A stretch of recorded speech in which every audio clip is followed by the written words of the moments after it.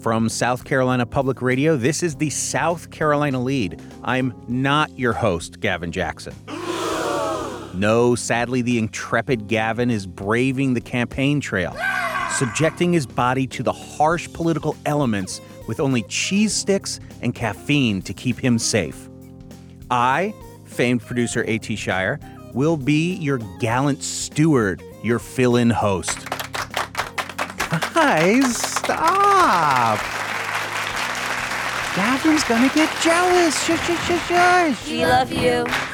We'll see. Maybe I'll be full-time host. I don't know. But to do that, I have to nail this shorty of an episode. With Gavin out working, I'm here to let you know that this is just a teaser for today if you're an A-plus student who listens on Saturday, February 24th.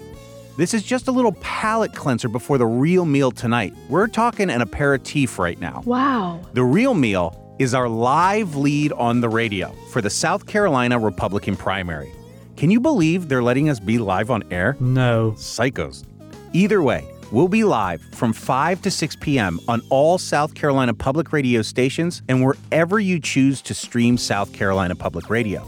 Now, if you're too good to listen to us live, don't worry. We've already thought of that, and we'll drop our live radio hour into the podcast feed afterwards, so keep an eye out.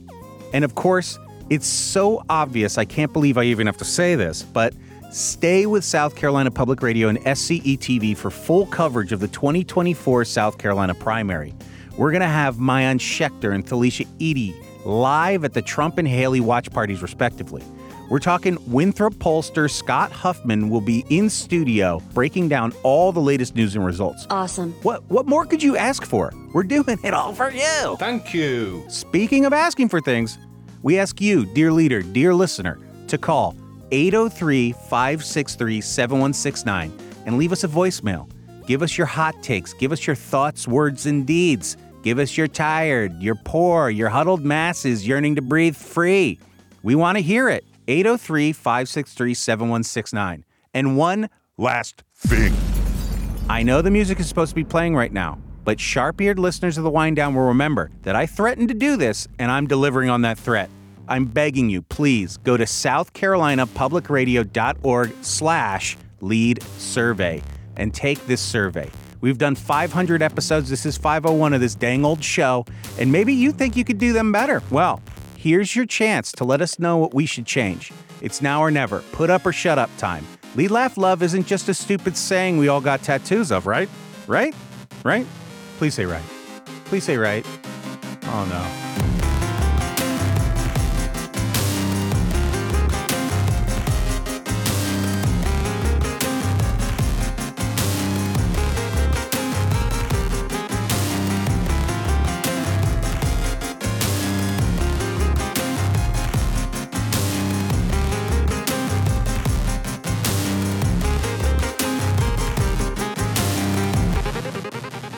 Gavin has been busting his butt on the trail these last few weeks.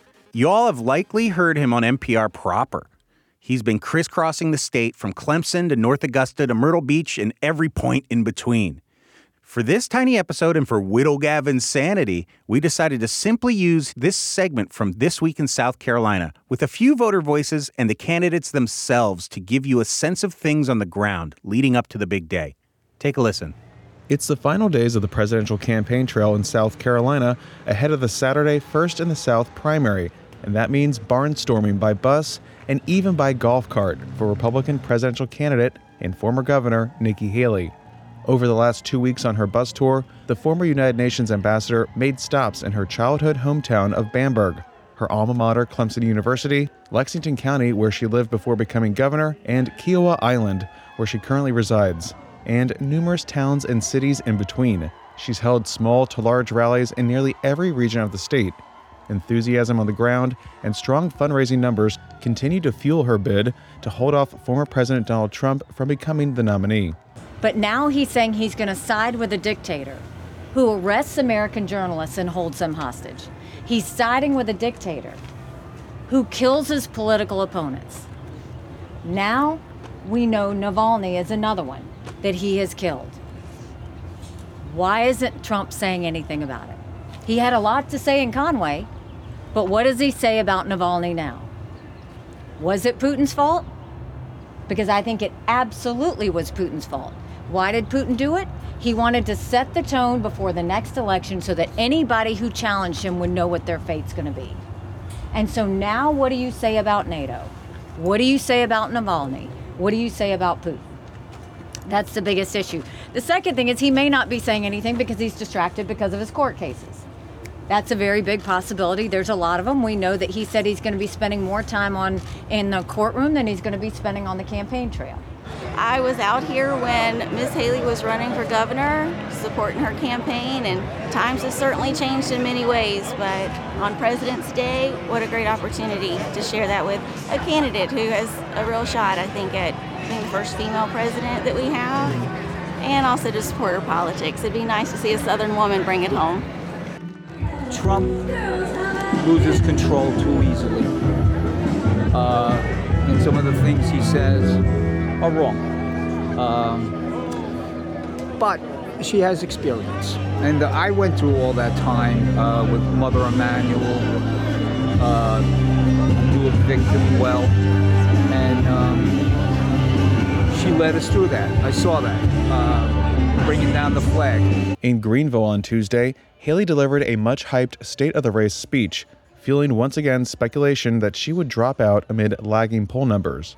But on Tuesday, she was clear that she's fighting on even in the face of another expected loss on Saturday, and for a rare moment, when speaking of her husband serving abroad, she got choked up. Of course, many of the same politicians who now publicly embrace Trump privately dread him. They know what a disaster he's been and will continue to be for our party. They're just too afraid to say it out loud. Well, I'm not afraid to say the hard truths out loud. I feel no need to kiss the ring. I have no fear of Trump's retribution. I'm not looking for anything from him. My own political future is of zero concern. So I hear what the political class says, but I hear from the American people too. He's serving on the other side of the world, where conflict is the norm, where terrorists hide among the innocent, where Iran's terrorist proxies are now attacking American troops. This is Michael's second deployment.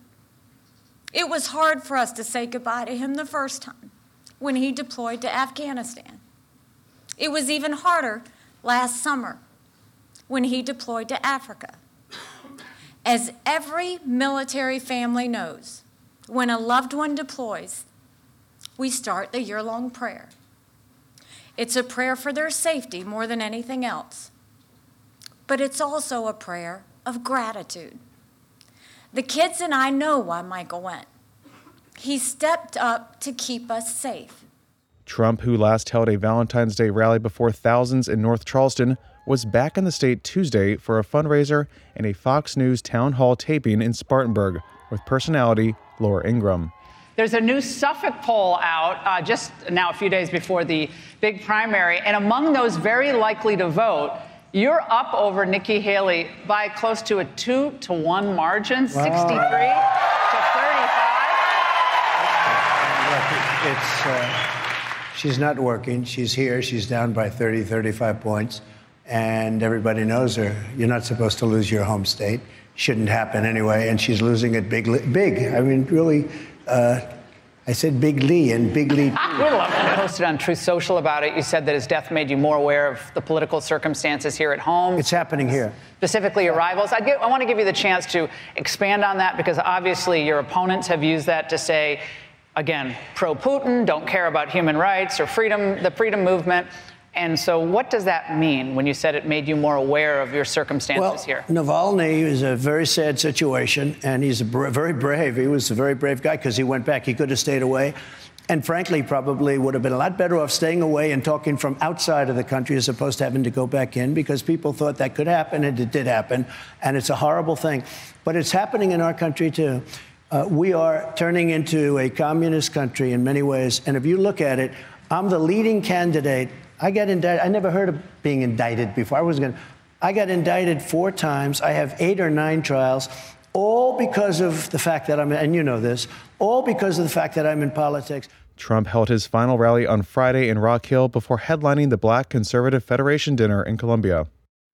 Thanks, Gavin. Really great piece. I think you might have a future in this business. And real quick, before we wrap up, just some facts, some data. Already in 2 weeks of early voting, more than 205,000 people have cast a ballot. That's nearly 157,000 more than the entirety of the vote count for the Democratic primary. Just a reminder that anyone who is registered to vote who didn't vote in the aforementioned Democratic primary is able to vote in the Republican primary. Polls open at 7 a.m. and close at 7 p.m. Find all this info and more at scvotes.gov. Anyway, that's our show, folks. Show us your appreciation by leaving us a review or voicemail at 803-563-7169. Stay up to date with the latest on scetv.org and southcarolinapublicradio.org. Also, don't forget to support your local newspapers. For the South Carolina Lead, I'm not Gavin Jackson. Be well, South Carolina. Oh, God. Please say right. Please say right. Please say right. It's a wrap.